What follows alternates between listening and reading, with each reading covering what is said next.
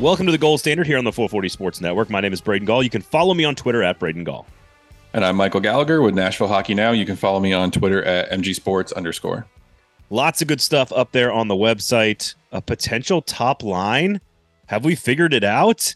I saw you tweeting, Michael, and writing about it at Nashville Hockey Now. We'll get into that today. Some news and notes from around Predators camp. They have final roster cut down on Monday, October 9th, and then the season starts on October 10th on Tuesday of next week. There's only a couple of players, roster spots that are sort of left unknown as a couple of guys hit waivers. They added a guy off of waivers, so we'll get to all the news and notes from around camp that you've observed. I know they focused heavily, the Predators did, on special teams on Wednesday. You were there, so we'll get your thoughts on that.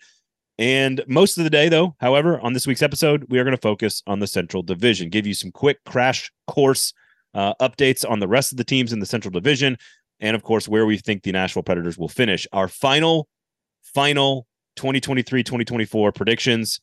Michael, that means we have to give everybody receipts for what we're picking this season for the Nashville Predators. This is our last show before we have actual hockey games to talk about. I'm excited. How are you?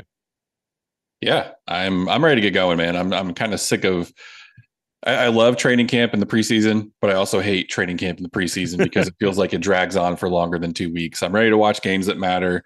And for those of you that have been freaking out that the Predators have not won a game in the preseason, to quote Aaron Rodgers, RELAX, it's going to be okay. A lot of these players that have been playing in the preseason aren't going to be on this roster.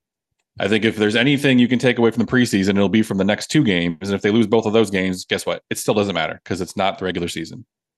They did score 4 goals, though, which is nice, which I think is as many as they had in the first 3 games. But yes, they are 0-4. Oh, my gosh. Yeah. Oh, my gosh. If it wasn't for Joakim Kemmel, though, they probably would only have had 2 goals in all those games because it seemed like he was just scoring everything for him. So, well, maybe he's up earlier than we think from Milwaukee to Nashville. But I've been telling y'all for the last 6 months, the kid's going to be dynamite. That's neither here nor there. We'll get to that and maybe, again, a lot of your observations. But before we do, the Gold Standard is brought to you by our friends over at Jaspers. It is. We've got a full fantasy league ready to go. Now, I was told that 14 teams, there were so many of you guys wanting to get in that we are now at 14 teams, which in a head-to-head NHL hockey league, which I am fairly new to. I think I've played in an NHL fantasy league like one other time. And, it does leave the goaltending. There'll be some slim pickings in the goaltending. It's going to be some chaos after the third round, I feel like. Also, 14 teams. You can have shorter rosters. That means some Nashville Predators will be viable options in the fantasy squad, right? Because if you have only superstars on your team, then there's no place for some of those Nashville Predators. But there'll be some defensemen drafted, certainly, of course, and maybe a couple of forwards. Obviously, the goaltending, which is going to be a big part of our preview because tandem goaltenders, they were ranked by ESPN and Nashville, number 1 in the Central Division. We'll get to where they're ranked in the NHL, but a big part of our preview this week is going to be focused on the goaltenders. And I imagine in a fantasy league where you have to play, there's 14 teams and you have to start 2 goaltenders each week, each day. I mean, that only leaves like a couple of teams with starting goaltenders not on a roster, which means we're all going to be rostering backup goaltenders and trying to find, this year's Philip Gustafsson, if I could say his name correctly, who didn't play very many games last year for Minnesota, but was like, 31 or whatever goals saved above average. So, or Jeremy Swayman. They'll be good. There we go. There'll be a lot of those guys. Maybe even Kevin Lankinen will get a roster spot. So we'll see. Okay. Go to Jaspers, of course. The next evolution of the sports bar. Great drink specials for Predators games, home and road. If you cannot watch the game at home or don't have the time or resources to get into the stadium, please head down to Jaspers. The parking is free. You can always find a place at the bar. You can always find a place in the game room. They've got an air hockey table. They absolutely cater to Nashville Predators fans. So now that the season is here, please go check out Jaspers. We will be there throughout the course of the season. I maybe have some ideas up my sleeve to get Michael Gallagher down to Jaspers, maybe for some watch parties. Just floating it out there. Maybe go watch some road games together. I'm really making you and Jaspers work to get me into the establishment. It's Yeah. part of my goal. The more I don't go to Jaspers, the more we talk about it, and it's more a thing. So really, Jaspers should be thanking me. Yeah. That's what normal advertising revenue relationships look like. Reverse psychology, man. Jasper's paying us to try to convince us to go to their restaurant. That's what it is. No, go to Jasper's, everybody. Okay. I want to get your thoughts in general on what you saw in practice throughout the course of the last week, some of the news and notes from around the team, but I want to start with a tweet and an article. That's right. How every good podcast starts, a tweet and an article. Yusuf Parson played 15 minutes in the last preseason game, finally back onto the ice, and played a lot at the end of that game. Played a lot on the power play, by the way, but at the end of that game, played with Philip Forsberg and Ryan O'Reilly. He's then now been practicing with Philip Forsberg and Ryan O'Reilly. You tweeted, have the Preds found their first line? And I'm adding question mark. Yeah, I think I don't want to, once you throw something out in the ether on social media, people will never let you forget it. So if game one rolls around and Yusuf Parson somehow on the second or third line and not on the first line, I'm going to have people coming at me. But I honestly think from what I've seen in camp, he's probably their best bet on that first line. And that's no disrespect to Luke Evangelista, Phil Tomasino, Tommy Novak, anyone else that could possibly fit that role. But I feel like with as much of a fan as Barry Trotz is of Parsonen, and just the way that Andrew Brunette has used Parsonen in practice and during camp, and just watching him today, I know he's battled a little bit of injuries over the summer, and he missed the first little bit of training camp because of those injuries. But since he's been back, he's looked sharp. Watching him today, granted, I was right on the ice because where the media is allowed to be closer to the ice when you're at a practice rink than at the NHL games. But we were right on the ice, and Parson I forgot how much, like, he's not like a big dude. He's not Michael McCarron big, but he's a pretty solid dude. And I was watching him skate by. He just looked a lot faster today. He looked sharp. He was on it. He was moving well. And it looks like he's really, I think, knowing that Andrew Brunette was coming in to be the new head coach, I think he's someone who you can tell has really worked on his offensive stuff. His passing is on point, his vision, everything that goes with crashing the net and trying to score goals there. And it looks like he has some pretty decent chemistry with Forsberg and O'Reilly. So I tweeted today, I wish every time it's like I have this radar that goes off that a good play is about to happen. And for some reason I'm frozen and I can't get my phone out to video it. But I saw this was going to happen right before it did. And they were crashing the net, and Parsonen, I think O'Reilly passed it to him, and Parsonen did this awesome between the legs no look pass to Forsberg, and Forsberg scored a goal. Granted, it's just a drill, but that takes a lot of skill to pull off, and it was impressive. And I'm mad at myself I don't have video, so everyone else could have enjoyed it as much as I do.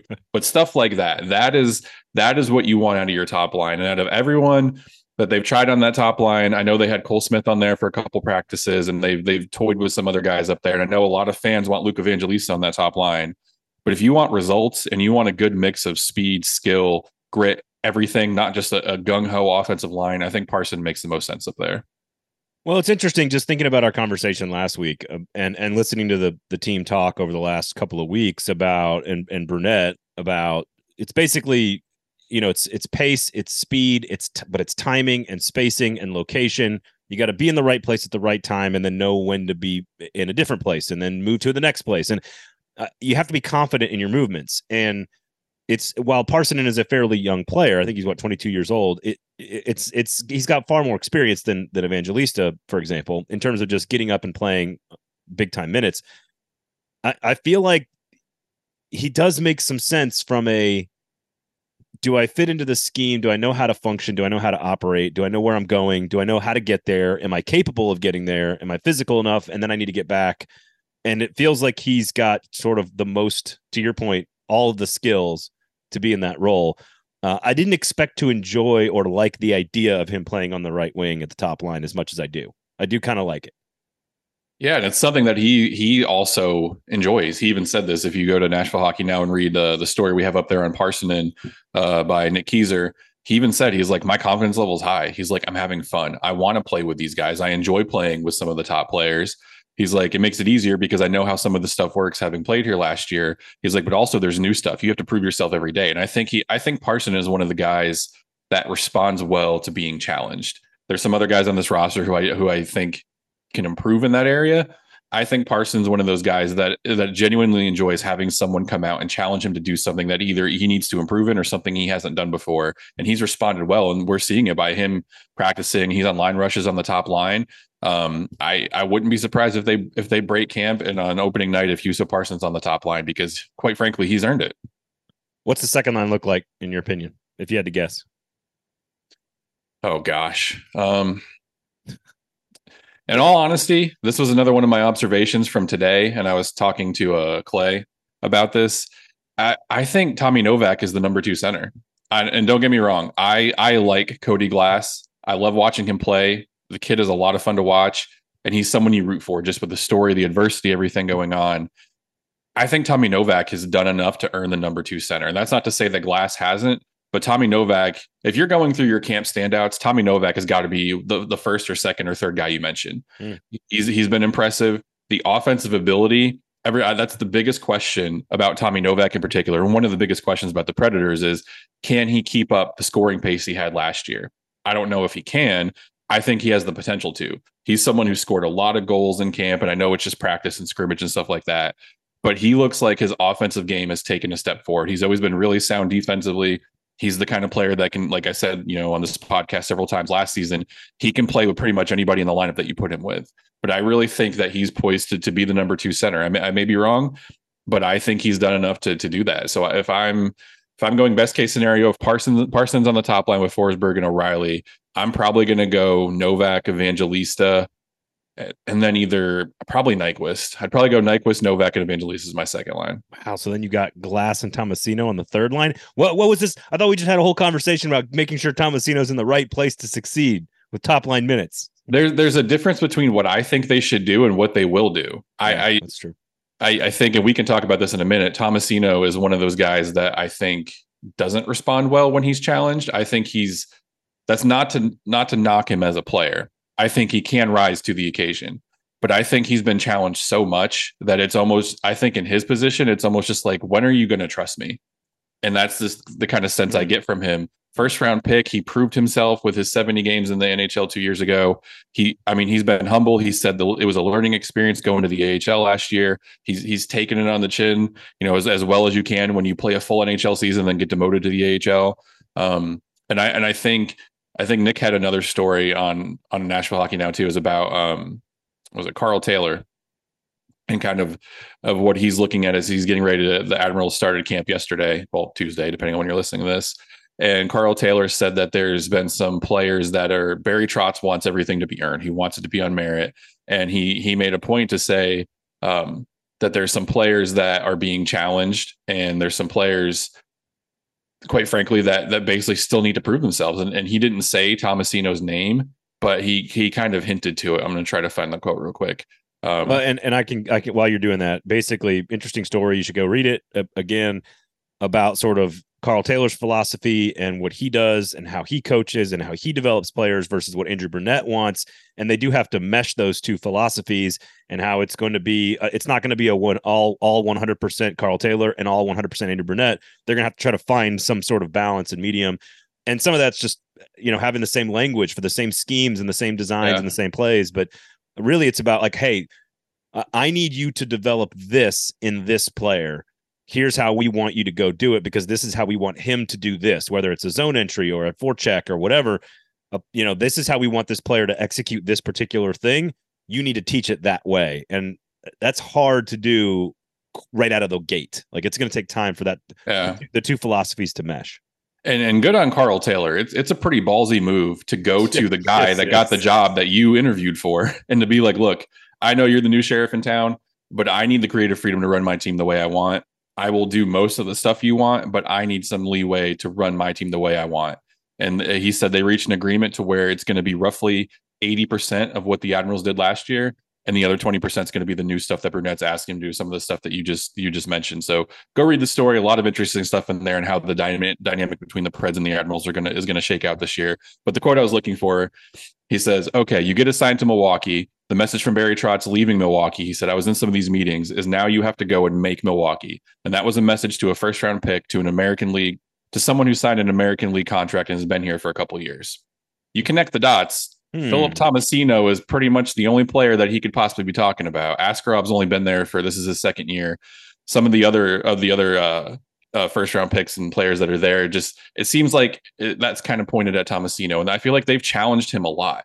There was one of the preseason games against Tampa Bay. It was the one at home. Tomasino, I think, was credited with 4 shots on goal. He had 6 or 7 actual shots. A couple of them missed the net, and he couldn't score. He scored in the last preseason game, and I think he's someone that is like right on the cusp. They just want to see a little more. And we can talk about this a little bit too. I think going out and claiming Samuel Fagemo, I think that was a subtle warning shot, if you want to call it that, to Philip Tomasino to be like, hey, get your stuff in gear, because we got someone else that could potentially do some of the same things you do. Well, so that was my next question, was going to be, what do you expect them to do on Monday when they have like basically 3 spots they need to cut? They put Mark Jankowski on waivers, but they signed off of waivers the gentleman you just mentioned, Fagemo. He was a 2nd-round pick in 2019, but he scored 27 goals in the AHL last year. This is a guy who, I think it was like, I want to say 27 goals, 13 assists, something like that. Basically, this is a goal scorer. And but so I guess take people through what has to happen with the last few roster spots, because they've got basically 26 guys. They put Jankowski on waivers. They signed somebody else, so they're still at 26. So they basically need 3 cuts between time of taping here on Wednesday afternoon and Monday, when they have to be down to 23. Yeah, and I mean, look, Mark Delgado is going back to Milwaukee, unless he just somehow, some way does something crazy to convince them that he's better right now than Lauzon, Fabro, or Carrier. I just don't see it. I don't think Delgado is better right now than Jake Livingstone. And if Livingstone's in Milwaukee, I don't see why Delgado isn't. I think he's someone they have high hopes for, and they want to get more of an extended look. I think this is more of him being on the roster still is more to benefit him in his development long term than it is about him actually making the roster. So that's one. So you look at that. So there's one. Nolan Burke is still technically on the roster. He's here rehabbing an off-season injury. He had surgery. So there's another one. And I think you're looking at there's a lot of interchangeability in the bottom 6, and they rotated a lot of those guys the last couple of practices. You're basically looking at Sherwood. Jankowski's in Milwaukee now. He was in the mix too. You're looking at Sherwood, McCarron, Cole Smith, Fagemo, and I think that's probably Guryanov. I think his roster spot's safe, but I would probably throw him in there too. And I've talked about this with Nick and Clay. If you go and you claim Fagemo, he's someone who was a former 2nd-round pick of the Kings. He just in February, he was the number 10 ranked prospect in the Kings organization by the Athletic. So it's not like this kid just suddenly forgot how to play hockey, but kind of like Elliot Tolvanen was, last year, there just wasn't a spot for him on the Kings roster, and he's at the point where they have to expose him to waivers. Unfortunately, that's because the Kings are going to be very, very good this year. Yes, they have a lot of really good young talent there. So my first thought was Rem Pitlick, not from a on ice like comparison standpoint, but just from like a career path standpoint, a guy that, pretty solid prospect, not an elite prospect, but a solid prospect that got a little cup of coffee here and there, has some AHL success, and then just doesn't have a spot. And so you end up putting him on waivers, and everyone's kind of like, wait a second, that guy seemed like he was pretty good. And then he goes on to play elsewhere. Although Pitlick, while he had some moments of success for Minnesota, is now, I believe, with Peter Laviolette in New York. So I don't know. Is that a fair comparison in terms of talent and quality and where he's at and just his career path? I think the story is a little bit similar, just to kind of bouncing around and not quite finding, like, carving out your spot on the roster. Like I said, LA's really talented. They got a lot and that's the problem. They have a lot of really good young talent. It's not like they're loading up it's not like it was last year when Tolvanen basically got placed on waivers, or if you even want to go with Rem Pitlick. Pitlick basically got placed on waivers because David Poile wanted to keep Nick Cousins on the roster. And I get it. Nick Cousins filled a role, but the upside and the potential of Pitlick I thought was too good to be putting someone like that on waivers and losing him for nothing. But I digress on that. Yeah. But yeah, there's similar stories. I do think Fagemo has higher upside. He's projected as a middle 6 kind of forward during his draft year. There were a lot of scouts that were in agreement. He has 20 goal potential. He's got a dynamic shot. If you watch some of the video clips I tweeted out, or even just go onto YouTube and watch, the kid he excels in the offensive zone, which is really good. That's what the Preds can use in their bottom 6. 26 of his 60 goals in the AHL have also come on the power play. So you're looking at a kid who half of his goals have come on the power play. That's something the Predators really need help with. That's something that's been an Achilles heel for them. So it makes all the sense in the world to keep him on the roster. If you keep him on the roster, though, who do you think is going to be gone? My personal opinion, I think it's Kiefer Sherwood, just because those are the two players that have skill sets most similar. I don't think the Predators are thinking, let's keep Sherwood, let's keep Fagemo, because they're both really good offensive, speedy kind of guys. I think they're looking at, let's keep the best one that has that skill set, then let's keep the best one that has that grinder, defensive, kind of gritty, bottom six forward, which is where McCarron and Smith and some of the other guys come into play. So you mentioned, though, a bunch of those names, and you're saying Tomasino is not at risk of being sent down. You think Philip Tomasino's? I mean, I would assume he's on the roster on Monday, but sounds like you're hinting at something else. I would not be surprised if Philip Tomasino gets sent to Milwaukee to start the year. Wow. I've talk about sending a message. I've heard Luke Evangelista will be on the roster. I haven't heard the same thing about Philip Tomasino. And that's not to say that, look, once October 9th comes around and Philip Tomasino is on the opening night roster, I won't be surprised. Yeah. But don't be surprised if he's in Milwaukee. It seems insane, though, that you would keep Sherwood, McCarron, Smith, and Fagemo and send Tomasino down. That seems nuts to me. I agree. I think there's a spot for Tomasino on this roster. I do think he could excel in the top six. And it might be something where we look at, was it Parson last year? Got started the year in Milwaukee, but he came up 10, 15 games into the year. It might be something like that. Yeah. Again, it's not the end of the world, but I think if we get to the midpoint of the season and Tomasino is still in Milwaukee, then you start worrying. But I'm already at worry. I would put Tomasino. I think Tomasino playing with Glass on the third line or even on the second line, I think as long as he's playing with at least one other offensively kind of skilled forward like that, he'll be okay. But what do you do you put Garyanov on the third line then with Glass and Tomasino and make it a scoring line? It's possible, I guess. And then you have Sissons and Trennan and I guess Smith or McCarron on the bottom line. I don't know. It's very interesting what they're going to do. And that's the beauty of it. I don't even think they really know what they're going to do, because if you ask some people around the league, Garyanov is kind of like a grinder forward. You ask some other people, some people in the Predators organization, and they believe he has that 20 goal potential that he flashed a couple of years ago with Dallas. So, I mean, the opinion of what Denis Garyanov can be or what he is right now changes from person to person, which is why I wouldn't be surprised if he somehow is in the top six. I think he's more of a third or fourth line player, but Garyanov, Glass, and Tomasino, I think that's a pretty solid third line. I want to see Nyquist, Glass, Tomasino on the second line. I think that's an even better second line, but I want to see Novak with Evangelista, and then whatever else you want to put on the left wing. That will be interesting. And look, yesterday during the line rushes, they had Tomasino in the third line with Novak and Evangelista. That very well could be their second or third line. That sounds fun. There's infinite combinations to piece together these players in the way that you want that Andrew Brunette wants to play. I mean, just from talking to people, listening to Carl Taylor's interview, all this stuff, it seems like Tomasino is someone that they're challenging, that they want to see more out of. Whether they've actually seen what they wanted to or not, I don't know. Well, but to your point about putting those three together, Novak with his speed and pace and tempo up the middle, Evangelista with his just sort of hockey IQ and skill set to get to the right place and get the puck to the right place. They put all the pressure then on Tomasino to get to the spot, because it seems like you're going to have Novak pushing play and tempo. You're going to have Evangelista distributing to some degree as much as a winger can. And then you want Tomasino finishing the job. Like, he's the finisher in that group. Novak. And I will say in the preseason, that's largely what he's done. He's had a couple breakaways. He's been the guy out skating everyone else in the defense and going to the net. Yeah. That's kind of the bread and butter of his game. And he's lost some weight, he said, to improve his speed to help him do that. Take advantage of that. Look, everything that the Predators said that they wanted to be under Andrew Brunette basically is Philip Tomasino's game. Take advantage of it and put the kid in a place to succeed. All right, our final Nashville Predators preseason predictions coming up in just a second. We'll take a look at the entire Central Division. But if, in fact, you were a hockey player going through training camp for Andrew Brunette and you either needed to gain weight or lose weight, Jaspers has got something for you. I promise you. You could go in there and just drink beer and eat. That's probably not the right weight he'd be talking about, It's more like Matthias Ekholm carb loading, just like lots of big, rich pastas. They got all that at Jasper's as well.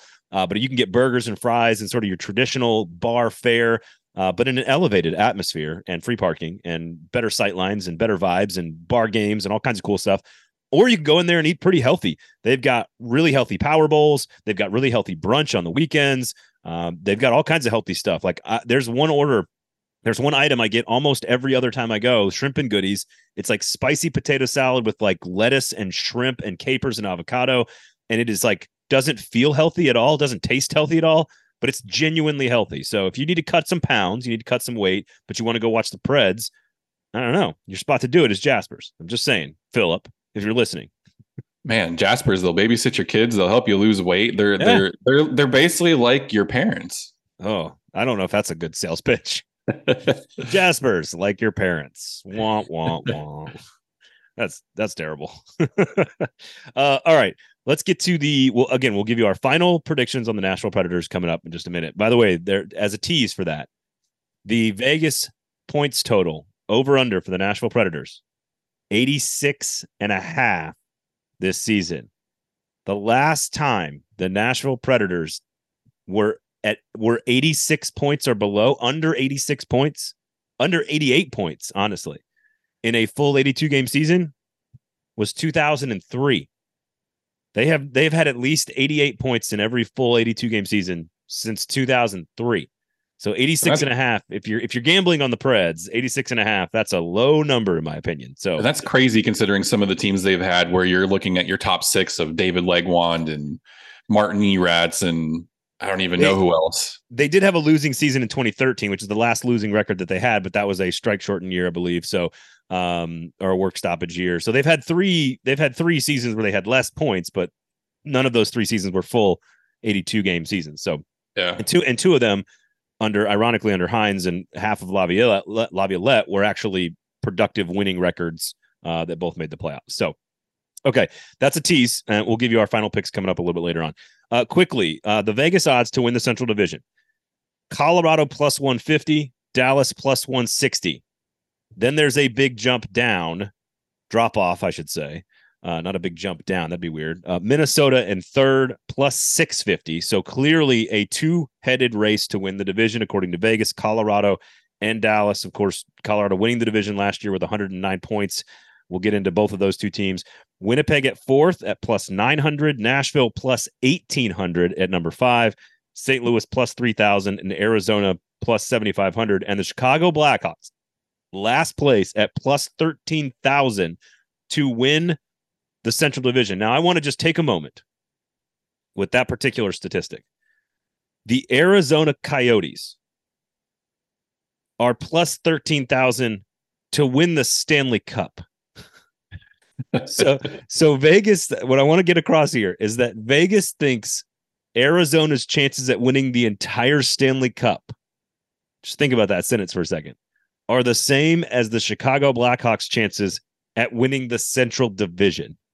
Both extremely long shots, but I found that to be fascinating, which means they really do believe Arizona is going to be significantly better than Chicago this year, despite Connor Bedard and all the hype around the number 1 overall pick going to Chicago. So that's the odds. Connor Bedard's great. He can't go out there and win games by himself. So, and look, Arizona, I think will be improved. You look at some of the players that they have coming in.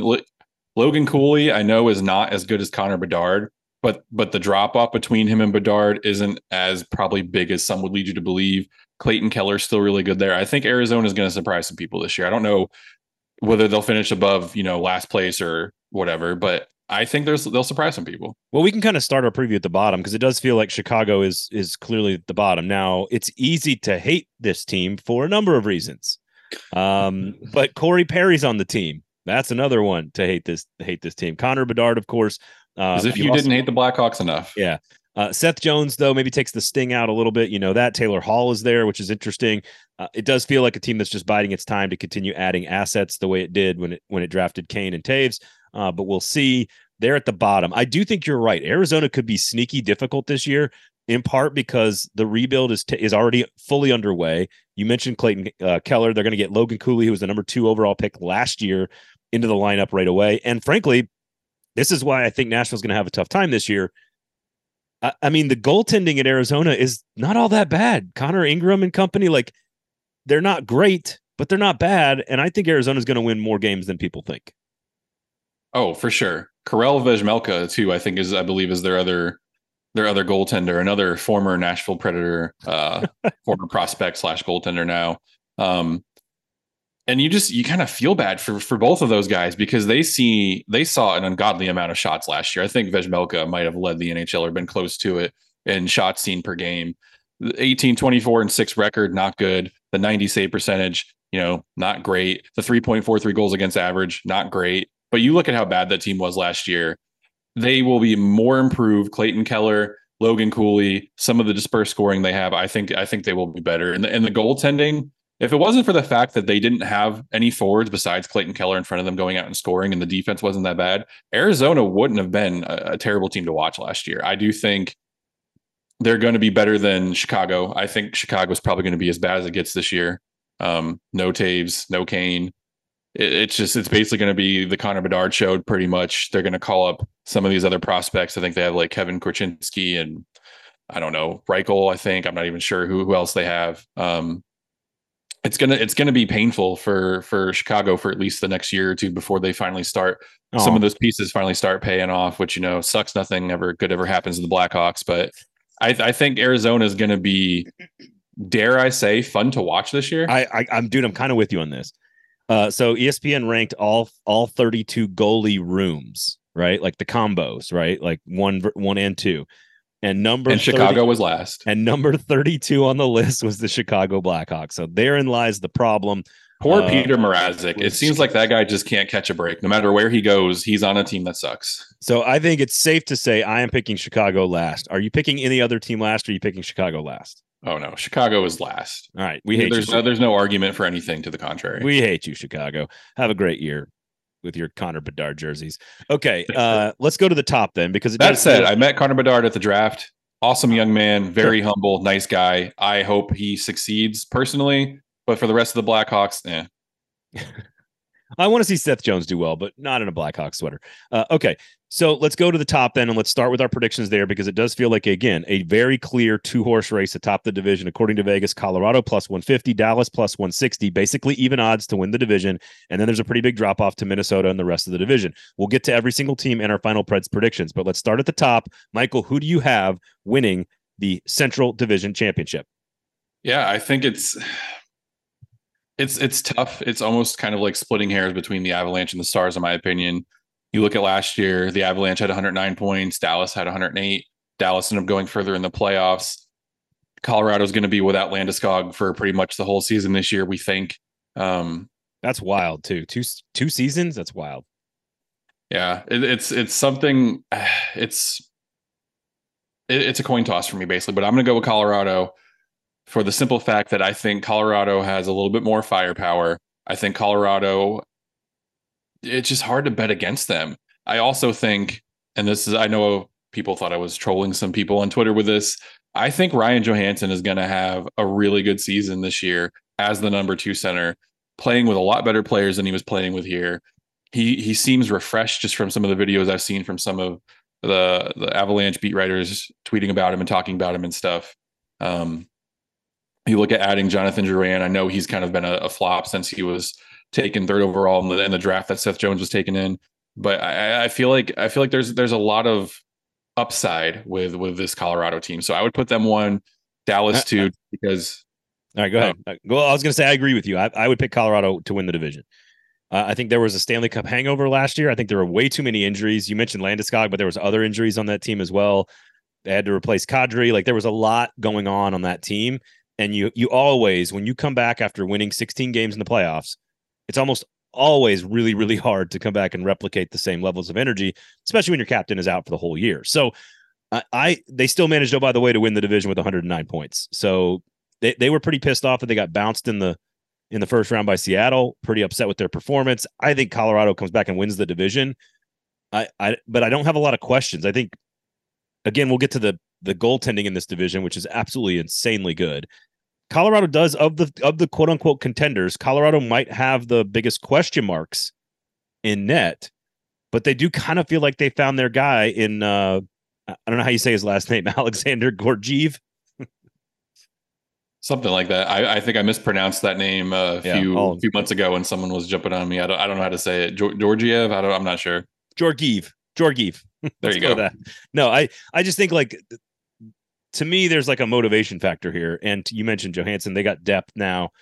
They got, I mean, they got a ridiculous blue line. Like, I just think they got the experience. I think they win the division. I think the Stars, my concern about Dallas is honestly, it's kind of like age. Like, it's, can Suter keep doing it? Or is when is his drop off? Pavelski's 39. Like, they got a lot of 32 and 33 and 34-year-old guys. They may have the best line in all of hockey in the Hintz, Pavelski, and Robertson line if Pavelski is on the ice, which he almost always seems to be, despite the fact that he's 112 years old. Yeah, and I think an underrated part of that is adding Matt Duchene.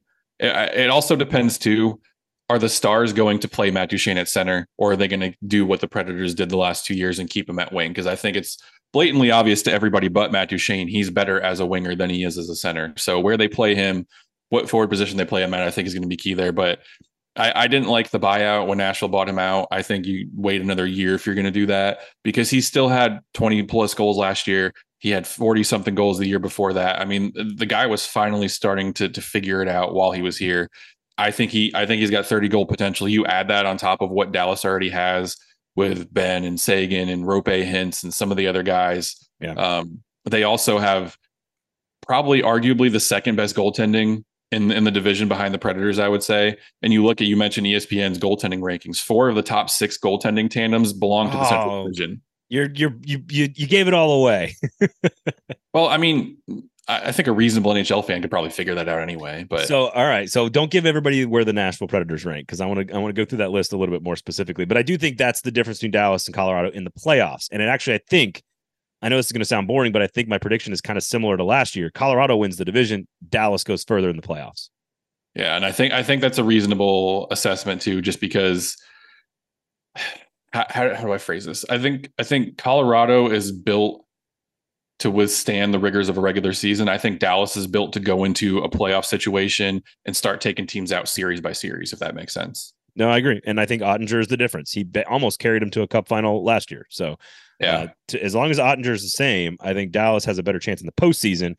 If Colorado had a goaltender like Ottinger or Saros or Hellebuck even, imagine how much more dangerous they would be. Well, that one of them could acquire Connor Hellebuck at the trade deadline.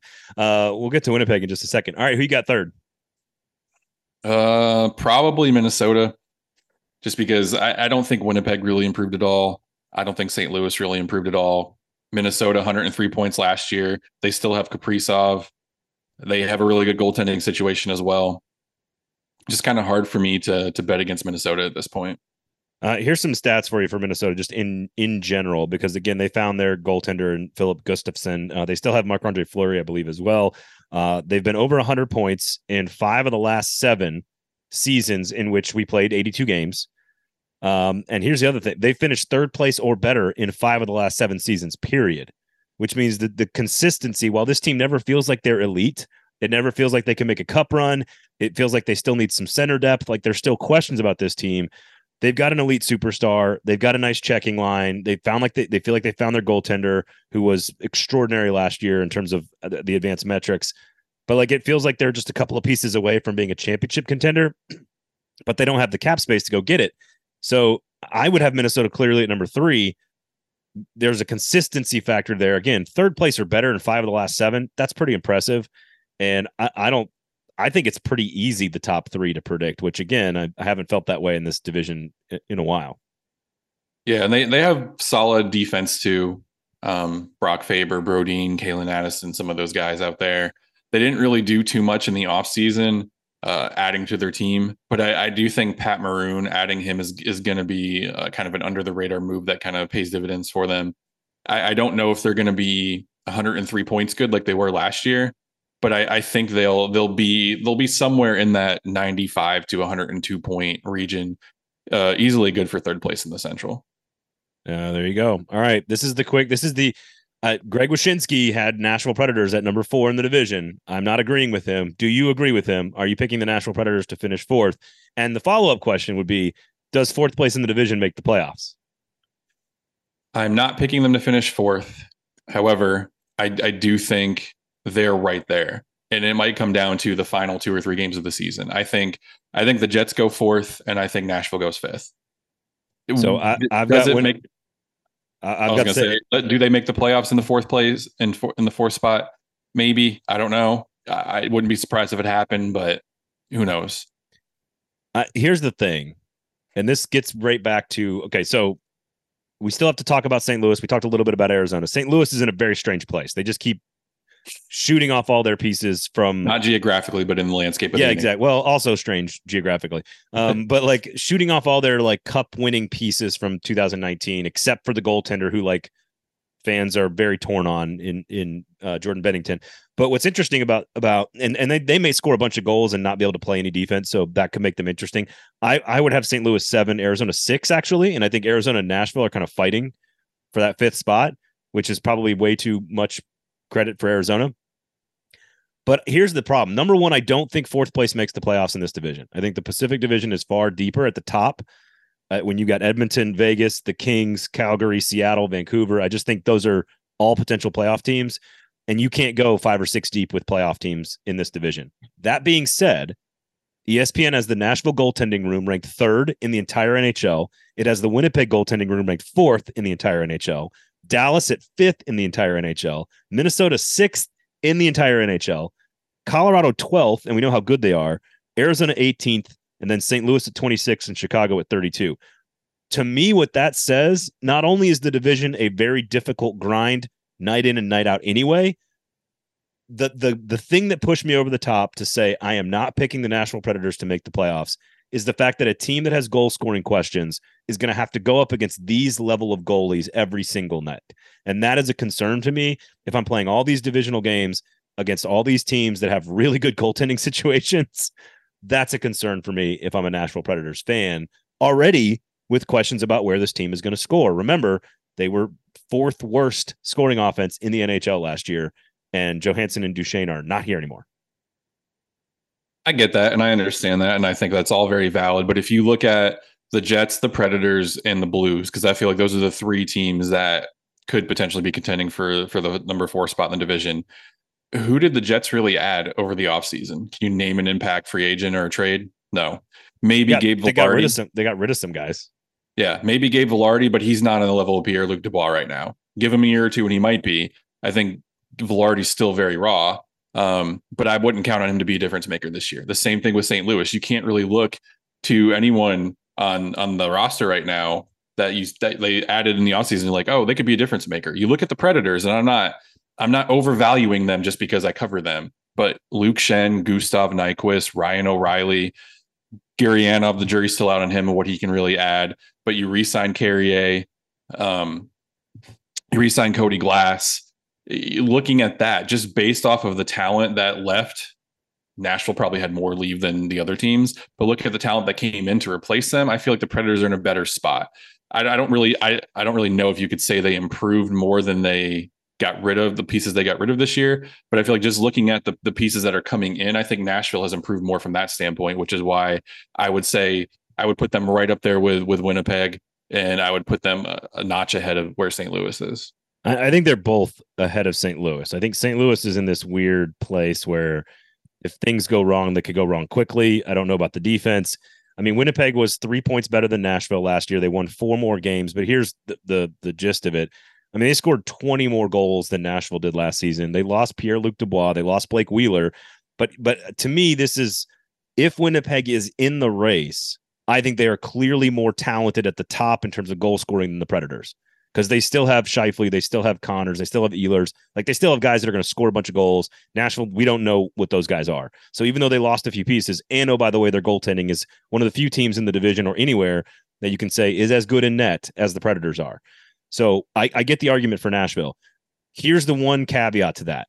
If Winnipeg is not in the race near the deadline, Connor Hellebuyck is an unrestricted free agent. So is Mark Scheifele. If those two guys, if they're out of it and they want to, quote unquote, dive into a rebuild, they could certainly move those two pieces for a whole lot of assets if they wanted to do that. And if they do that, that's where Nashville has a chance to jump up. If they both play the entire season at relative full strength, I think Winnipeg's the better team. I would pick Winnipeg to finish ahead of them. Yeah, and I think one thing that can possibly get in Winnipeg's way, if you want to call it that, is the head coach, Rick Bowness. I feel like is just kind of a wild card. I know he took, well, he didn't. It wasn't the whole season, but I know he was the coach of Dallas when they went really far a couple years ago. I'm not saying he's a bad coach by any means, but I feel like as old as he is and as long as he's been in the NHL, if he was going to be a John Cooper, if he was going to be a Peter Laviolette, one of those guys with name, star power, he would have done it by now. And that's not to say that Andrew Brunette has that, because he's a first year head coach. Obviously, what he did with the Panthers was really impressive. But if Brunette can get the players to play the way he wants, we saw his system works. We saw his system actually works in Florida. Granted, they had better players. Sure. But I think the head coach could be one of the things that the Predators have in their favor over Winnipeg, over St. Louis. And again, I don't think St. Louis is really much of a factor here, but I do think you're right. And look, we say the same thing. If we say that the Predators can be in every game and have a chance to be in the playoffs because UC Saros is that good, we have to say the same thing about Connor Hellebuyck. Yep, exactly. You might not think he's on the same level, and there might be a little bit of disparity between the two. But Connor Hellebuyck is a multi-time Vezina finalist. The guy is one of the top 5 goalies in the world. If Saros can drag the Predators to the playoffs, Hellebuyck can certainly drag the Jets to the playoffs. I totally agree. It's why I've got the Winnipeg Jets at 4, Nashville at 5. I've got Arizona 6. This is a team that had 70 points last year. They were 28 and 40, I believe, with 14 ties. I think some of those ties turn into wins this year. I don't think they have a winning record, and I don't think they're truly challenging for 5th place. But I think that team's going to be much closer to Nashville than people think.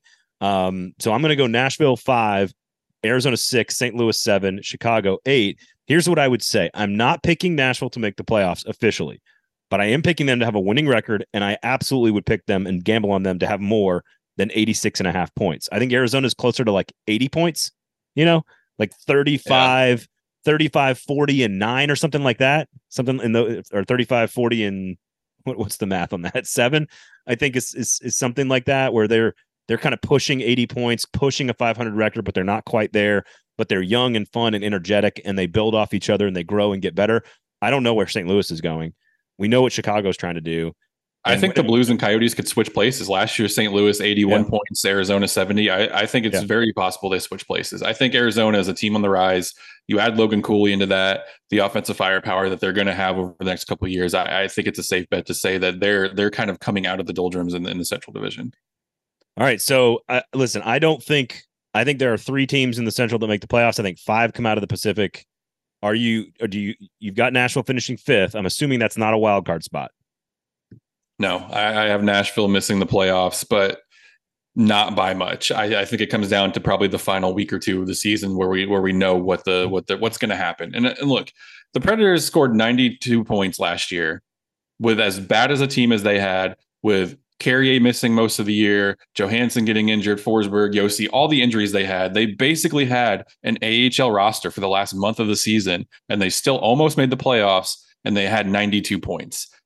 I don't think they're going to make the playoffs this year, but don't count them out like everyone else is, or at least don't put them behind the 8 ball as much as everyone else is. I don't think they're going to be a playoff team this year, but it wouldn't surprise me if they were. I think they're right on the bubble, and I know it's frustrating because it feels like that's where they've been the last 3 years. But when you have a mediocre head coach, you're going to get mediocre results. I think that starts to change this year. We're going to know who's going to be on this team long term and who's going to be shipped off in the offseason pretty quickly, I think. 40, 32, and 10. That's my official prediction. Above 500 by 8 games. That's 90 points. That's above 86.5 points. That's what I would gamble on. I would take the over on 86, which, by the way, is minus 120, under minus 110. So there's not a lot of belief. I think the writers and analysts nationally on the NHL are far more bullish on the Predators than Vegas is. I don't know what to make of that, but I think they have a winning record. I think they finish over 86.5 points, and I don't think they make the playoffs. I think 90 points, winning record, miss the playoffs, young players develop. Let's go into year number 2 with Andrew Brunette. That's my official prediction. If that ruins your night, I'm sorry. I think it's the way to go. Take over on the points. Don't take them to make the playoffs. Also, if you look at to win the cup, the Colorado Avalanche are 5th. overall at plus 1,000. Dallas is 8th at plus 1,400. And then Minnesota is 14th at plus 3,000. There's no other team in the Central that is in the top 8 in the Western Conference. So Vegas has top 3 very clearly in the Central Division. So maybe I'm reading too much into that. Maybe I'm valuing what the folks in the desert think too much.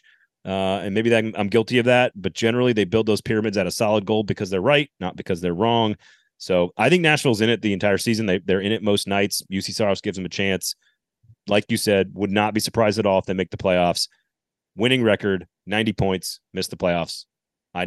You got my receipts now, everybody. This season's going to look a lot like last season, but with more younger players in the lineup and probably a more exciting hockey to watch. But the results are probably going to be about what they were last year. I think that's about right. All right, we both have Colorado. We both have Dallas at 2, Minnesota at 3, Winnipeg 4, Nashville 5, which means none of it will be correct. All right, where can people find your work and what you guys got going on? You got anything special planned for opening night? I'm throwing you under the bus here on the spot. I'm sure we will. We have a lot of stuff we're kicking around. We were at camp today. Clay's going to have a story on Mark Del Gaizo and kind of everything he's going on. Clay also, for those who don't know, speaks Russian, so he is trying to get a story going with a Russian vibe with Trenin and Svechkov. I know he's really fascinated by Fedor Svechkov, as are a lot of fans. There's not really a lot to go on to know about the guy, so we're hoping to have a story on him as well. We're going to have a lot of stuff leading up to opening night. If you go on Nashville Hockey Now, Clay has a story on Barry Trotz and the potential and the promise of the prospects going on. Story on Jeremy Lozon and where he kind of fits in that Nick did yesterday. I have a story on getting to know Samuel Fagimo and kind of what he brings. If you want to know what's going on with Carl Taylor and the Admirals, we have a story on that as well. Juuso Parssinen, everything. I don't think anyone else has done as many stories as we have in the last weeks. Look, there is nobody in this market covering the Nashville Predators that speaks Russian. I guarantee it. You're the only one. I guarantee it. I don't speak Russian, but yeah. I'm saying that your team does. Your team speaks Russian. Nashville it's Hockey funny Now, because Clay walked in the locker room today and he introduced himself to Gurianov and he was like, I already know you speak Russian. So he's kind of got a little bit of a reputation. There you go. See, I mean, listen, there's not many guys in Nashville, Tennessee that speak Russian. Okay. If anything, Clay should get a freaking medal for getting Yakov Trenin to say more than 3 words. I've never seen him talk as much as I saw him talk today. It sure helps when you can speak in their language, though, man. That's just a normal thing for yes. that's every human being on the planet. So I'm not going to knock a guy for being more comfortable in his own native tongue. So no, I totally get it. And when the point is Nashville Hockey Now, go to the website. We have stories on pretty much every player you could possibly want. We're going to have more stories over the weekend. We're probably going to have stories every day up until opening night. So go check out the website. You need a Russian tab, and then you can just track Askarov as well. Just get him in there. There you go. Yeah, you got plenty of Russian flavor in the farm system and on the big team. So there you go. Go to Jasper's, of course. Go support local business. Great place to watch Preds games, home and road. Regular season starts on Tuesday. That's right, folks. The regular season for the NHL is here, and a brand new era of Nashville Predators hockey begins with a new GM, a new coach, and a whole lot of new faces in the lineup. Should be fun to watch. And of course, we are your home right here on the podcast app. Everywhere you get your podcasts, we do appreciate it. Gold standard. Please rate, review, and subscribe. Tell somebody about it if you're a Preds fan and you hear about us. Help us, write a review. It does actually help people find the show. Listen, if you want to support us, that's how you can do it. 5 stars right there. And then go give Nashville Hockey Now a follow as well. So at MG Sports _ you can follow Mike there. You can follow me at Braden Gall at 440 Sports as well. Otherwise, have a great final off-season weekend, everybody. We'll talk to you next week about an actual hockey game. Have a good one, everybody.